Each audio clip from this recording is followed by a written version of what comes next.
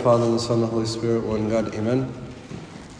Today's the 5th Sunday of the Coptic month of Baba, and if you remember last week I was sharing with you all how the month of Baba is going through a specific theme about how Christ is giving us victory over various things, victory over sin, victory over failure, victory over corruption, victory over finally death, when we read the Gospel last week of the man who was risen from the dead by our Lord Jesus Christ, the son of the widow of Nain.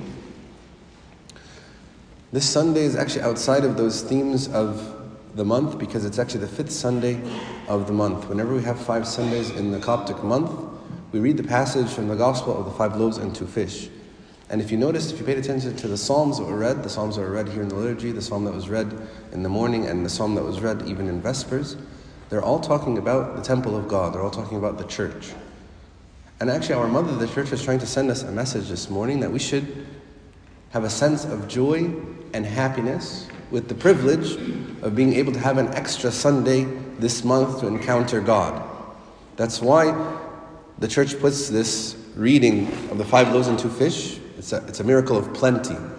And so what the church is trying to teach you is to be joyous and to thank God for the fact that you have an extra opportunity to worship God in His house on the day of the Lord than you usually do every month. There are a lot of psalms that sort of talk about the beauty and the joy and the happiness that comes with worshiping in God's house.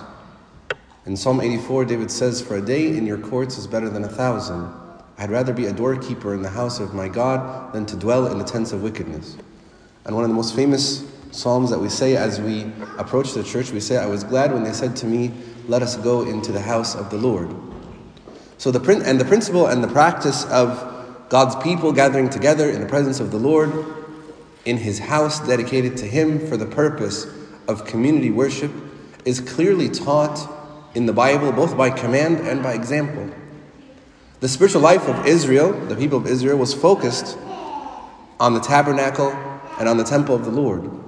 That's where they met God. That's where His presence and His power became a reality. And the sacrifices and symbols of the service were designed to emphasize the power and the presence of God. All of this, of course, pointed to the day of the real sacrifice, which would be made by our Lord Jesus Christ, and His rising again and His promise to meet His people until He comes again for them.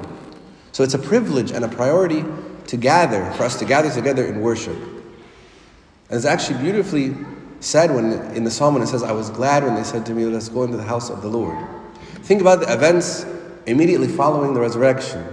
Confirms the priority that the people in the New Testament had to gathering together in corporate praise and worship. In the book of Acts it says, "And they continuing daily with one accord in the temple and breaking bread from house to house, did eat their bread with gladness and singleness of heart, praising God and having favor with all the people. And the Lord added to the church daily those who should be saved." So it's clear that our Savior is expecting us to gather with Him each week. We know that this principle and this practice of praise and worship is paramount. But it might be good for us to explore a little bit more of the why. Why do we gather together in church? We gather together to experience His presence and to unite with Him. Do we really believe His promise that He will be in the midst of us? That we can come into His presence with thanksgiving, worshiping Him in spirit and truth, expecting our Savior to be present in everything that we say and do. If we consider the sometimes lackadaisical approach that many of us often take to worship, especially in contemporary times, we wonder if when we really come to the church, do we really see ourselves as being in the presence of the awesome and mighty God and King of Kings?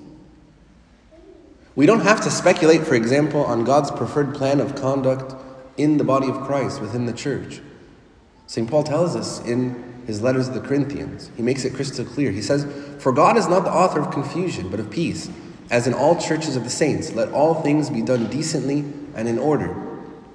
So the context of these sort of like simple admonitions, when I apply it to the church, when applying it to gathering,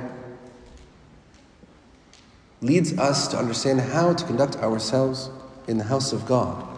None of this, of course, should inhibit or prohibit the desire of God's people to gather together with joyful expectation and anticipation of experiencing the presence of the living Christ. We're coming together truly expecting to meet God and His Son through the power of the Holy Spirit. We shouldn't come together expecting merely just to meet each other. We should have an attitude, if you remember, when the people, there were some Greek people who wanted to see our Lord Jesus Christ, and they went to Philip and they said, "Sir, we would like to see Jesus." That's the attitude that I should come in to the church. I gather also in the church to experience change. During the week, outside in the world, my heart is hardened and my conscience can be seared with the sin of society and the sacrilege of society. And the power of God is needed to break our hearts because of the sin around us. And it's only when we experience His power that we can truly go forth from His presence, that we can have our souls be transformed and changed, and that the heavens can rejoice at the salvation of a repentant sinner. Do you remember when our Lord Jesus Christ was walking across the water and His disciples were sort of hiding in the boat because there was winds and they were scared? When God, the master of the winds and the master of the waves, came powerfully in front of them, what did they think? What did they say? It says that they were frightened and that they were amazed. Are we as amazed and in awe of the powerful presence of the Savior as the disciples were? Our coming together in church is in vain unless we come expecting to experience the power of God. We should also gather together in the church to praise Him for the purpose of praise. Our daily life should be a hymn of praise that ends or culminates in our coming together to praise and worship Him on Sunday. St. Paul says in Hebrews, "I will declare your name unto my brethren. In the midst of the church I will sing praise unto you." If we have not praised and glorified God with our lives during the week, then it's understandable if we find it less than a joy and maybe difficult in doing so when I gather together on Sundays. It shouldn't be surprising that those of us who maybe compartmentalize our lives into secular and spiritual find it difficult, find it boring to meet with God's people for true praise and worship on the day of the Lord. That might partially explain why many of us who profess to be Orthodox forsake the assembly of ourselves together on a regular basis. Or maybe people find it a chore or something to endure rather than a joy.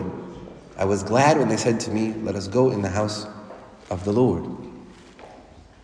Our Lord Jesus Christ said that we should let our lights so shine before men that they may see your good works and glorify your Father who is in heaven.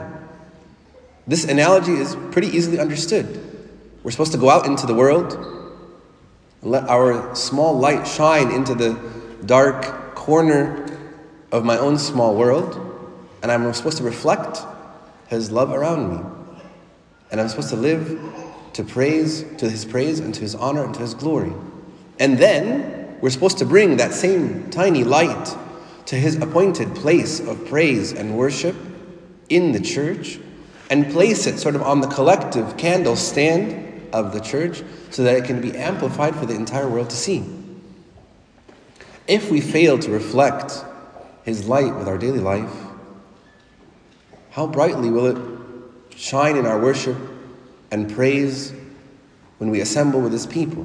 If we are doing it all together, separately in our worlds, and then we're coming together, the light of the church should shine brightly for everyone to see. We gather also in the church to hear the Word of God. It's a vital tool in preparing God's people for the race that they have to run, their spiritual battle, the fight that they have to fight within the world. So we come together here in the church to recharge our spiritual batteries.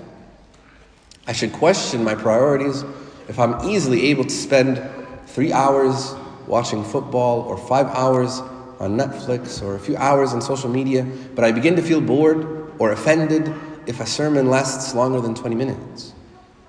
We come together to be changed, and that change takes time.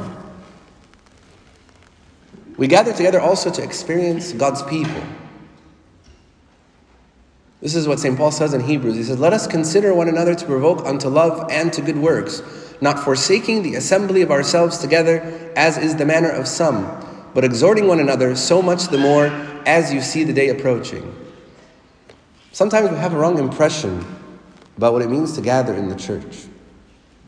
Sometimes we feel that we come to church to proudly display our self-righteousness and demonstrate our self-sufficiency. The opposite of this is true. We should go to church as a confession of our frailties, as a confession of our weaknesses, as a confession of our faults. Our very attendance at the house of God is an open admission of our need for God and our need for His people. So instead of being a religious display case for people who have sort of spiritually arrived, the church is a sanctuary for sinners, a spiritual hospital designed for the healing of those who are hurting, who need the help and the encouragement that can only be found in the fellowship of God and among His people. So we should come together to positively exhort and encourage one another in the work of the Lord. We have enough discouragement in the world around us. We should comfort and edify one another. St. Paul says in Thessalonians, "Therefore, comfort yourselves together and edify one another, even as you also do." He also says in Colossians, "Let your speech always be seasoned with salt, that you may know how to answer every man." Wounds can be made by hurtful words, and those scars can last for a lifetime. So yes, we should gather together with God's people to encourage and to edify one another. But what we usually find is that it's often easier for us to criticize and condemn each other. We should always remember that criticism is a poor substitute for positive action. Criticism sometimes is the first line of defense for those of us who know we're not living up to our own responsibilities.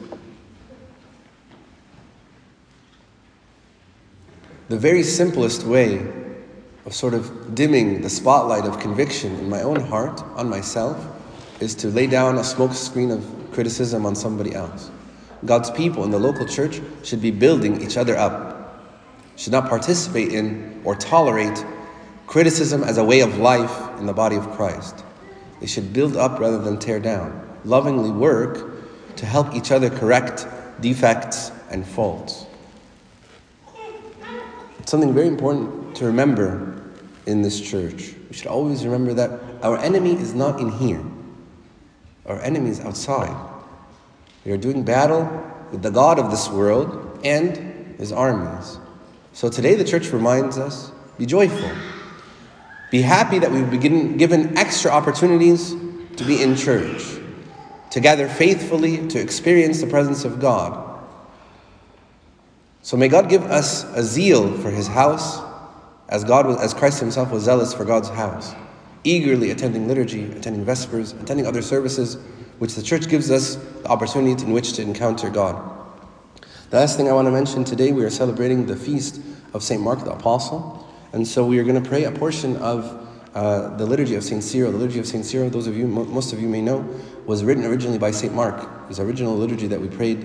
It was the first liturgy that was written down in the Coptic Rite, and it was written by St. Mark, and it was edited by St. Cyril. That's why it's on the name of St. Cyril. We'll pray a portion of the liturgy in celebration of the feast of St. Mark, and glory be to God forever and ever. Amen. Blessed are they